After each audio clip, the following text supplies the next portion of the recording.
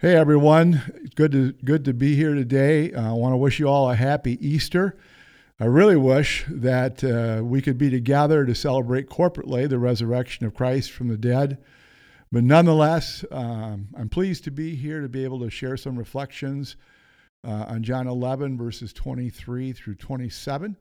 I'd just like to read those verses and then share a few thoughts with you this morning. It's a story about Lazarus and Jesus calling him out of the grave. Verse 23, Jesus said to her, "Your brother will rise again." Martha answered, "I know he will rise again in the resurrection at the last day." Jesus said to her, "I am the resurrection and the life. The one who believes in me will live even though they die, and whoever lives by believing in me will never die. Do you believe this?"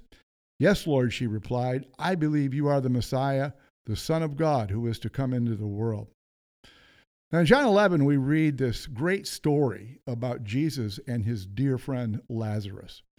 Jesus has received news that his good friend is very sick. Lazarus, along with his two sisters named Martha and Mary, were probably the very best friends that Jesus had while he was on earth. You know, we get so caught up in the various stories about the ministry of Jesus and his teaching about the kingdom of God that we forget that Jesus had other people in his life that were really important to him and even ministered to him. They lived in a town called Bethany. It was really a little suburb of Jerusalem.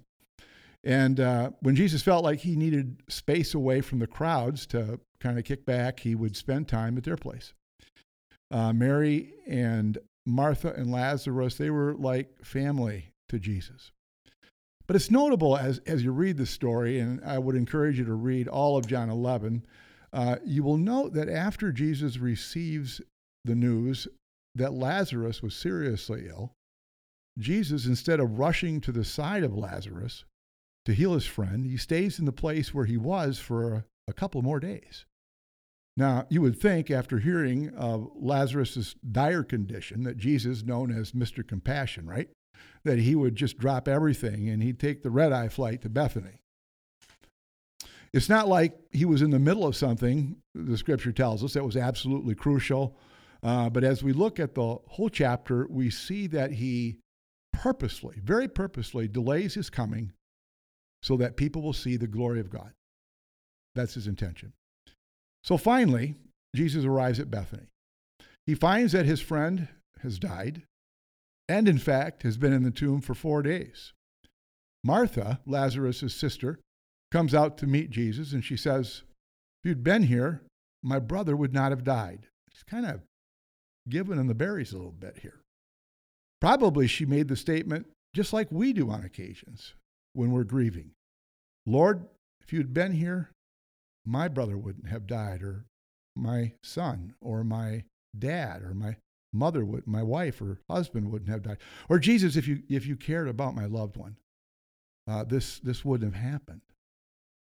Jesus says to her, "Your brother will rise again." Martha responds, I know he will rise again in the resurrection at the last day." Martha here is referring to the great final day of judgment, when every person will rise from the grave and stand before God. But listen to what Jesus says in verses 25 and 26, and it's really the key verses today. Jesus said to her, "I am the resurrection and the life. The one who believes in me will live, even though they die, and whoever lives by believing in me will never die." He says, "Martha, do you believe this?" Now, I think it's important to note here that Jesus does not say, "I have the power to raise people." Jesus did not say, "I have the power to make some people come back to life." But Jesus says, "I am of myself, in and of myself, the resurrection and the life." Jesus is, in and of himself, the resurrection. He's not dependent on any other power. He is the resurrection and the life.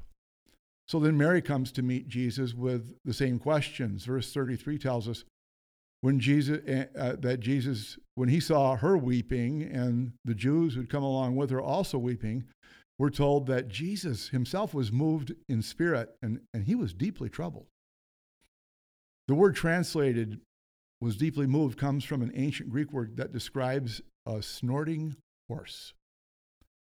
A horse's nostrils that are flaring out, and it's when an animal lets out an involuntary gasp. So what John is telling us here as he's writing is that Jesus was experiencing such emotion. He was so sad, he was upset, even angry, that it made his body tremble like a horse in distress. Jesus, who let this happen, he was disturbed by the human suffering he saw of his friends, and it bothered him deeply.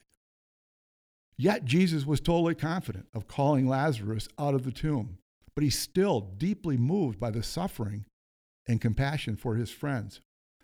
You know, when we are faced with the death of a loved one, particularly someone who's close to us or younger, like Lazarus, who it seems they haven't fully lived their life, there's real reason for grief and tears and sadness and even anger. The story continues, and Jesus asks, "Where have you laid him?" And they took him to the cave where Lazarus was buried. Jesus walks up to the cave in which Lazarus is laid, and he says, "Take away the stone." Martha protests, "Lord, by this time there's a bad stink, for he's been in the grave for 4 days." Jesus ignores her. He thanks the Father that he's always heard, and he calls Lazarus out of the tomb. And he cries out, the text says, in a loud voice. An older version would say, "Lazarus, come forth." The newer versions say, "Lazarus, come out." And the dead man came back to life. I mean, that must have been stunning to see a dead man walk out of that grave. And so the words of Jesus then from the earlier conversation, they are still ringing in Martha's ears. Jesus said to her, "I am the resurrection and the life. The one who believes in me will live even though they die, and whoever lives by believing in me will never die." Do you believe this? You know, friends, we are invited to see ourselves in the life of Lazarus and to see Jesus in our lives right now. We are to see ourselves in Lazarus, whose name is a shortened form of Eleazar, which means God helps. He is from a town whose name is Bethany, which means house of affliction. So God helps one who suffers from affliction. Lazarus is the one that Jesus loved. He represents all those whom Jesus loves, which includes you and me and all humankind.